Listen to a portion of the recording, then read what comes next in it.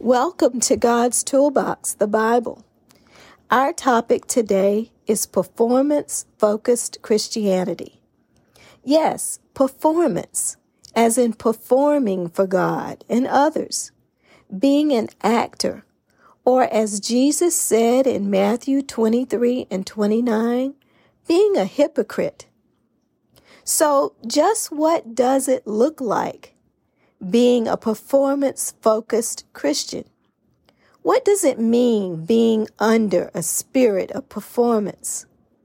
Well, what it means is that we feel that whatever we achieve, we get done, or whatever is accomplished is solely up to us and what we do.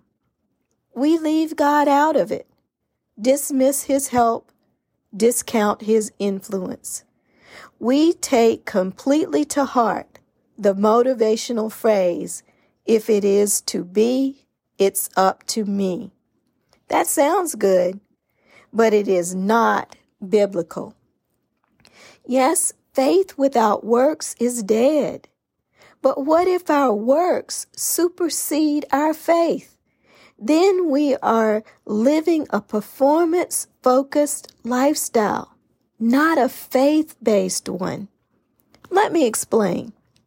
The law of Moses gave us specific rules to follow, such as love God, keep the Sabbath, do not lie, steal, kill, honor your mother and father, and so on. But if we fail to keep just one rule, we fail to keep the law. So Jesus' death on the cross saved us from having to keep the law in order to be in a right relationship with God. That doesn't mean we can lie, steal, kill, and get away with it. But it means that through our belief in Christ Jesus, we have the right to ask God for forgiveness of these and all sins we commit, and be assured that God will forgive us and not hold it against us on Judgment Day. It doesn't mean we won't suffer the consequences of the sin, like maybe spend time in jail, but forgiveness means we won't be kept out of heaven because of it. That's the grace of Jesus Christ, that He stands before God for us. His blood was the ultimate sacrifice to redeem us.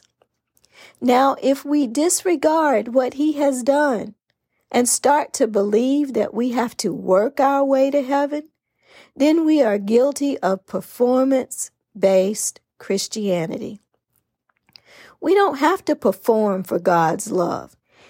He already loves us. He loved us while we were just yet sinners, oblivious to Him.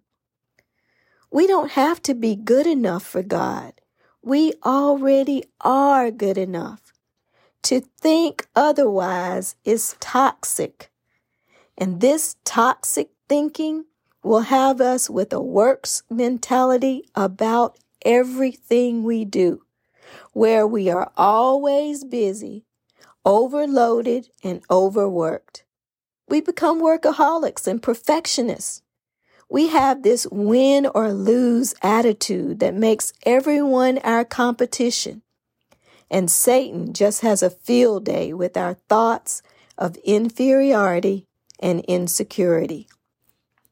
We often take ourselves too seriously, always trying to earn love and affection from others, overthinking how other people see us. This law-based thinking will have us wanting to be well-liked and popular with everyone. It makes us strive constantly to be a success in every way possible.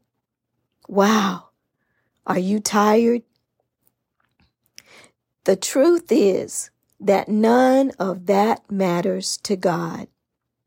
We work because work is honorable, and it was mandated in the Garden of Eden.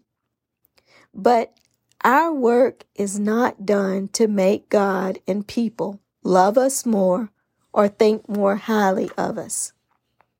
We might talk about working our way to the top, but in actuality, the truth is, as it says in Psalm 75, verses 6 and 7, that promotion comes from God.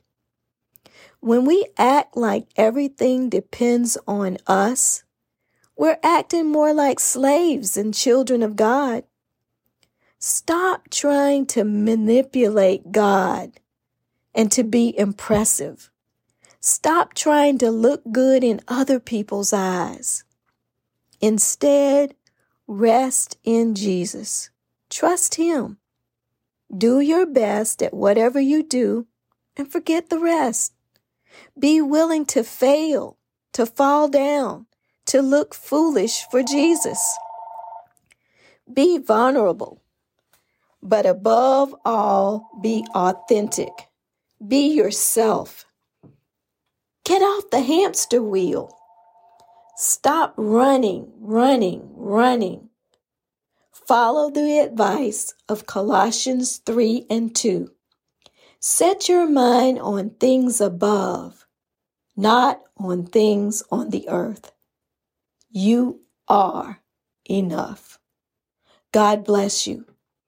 Join us next week when we tackle another difficult topic in God's toolbox, the Bible.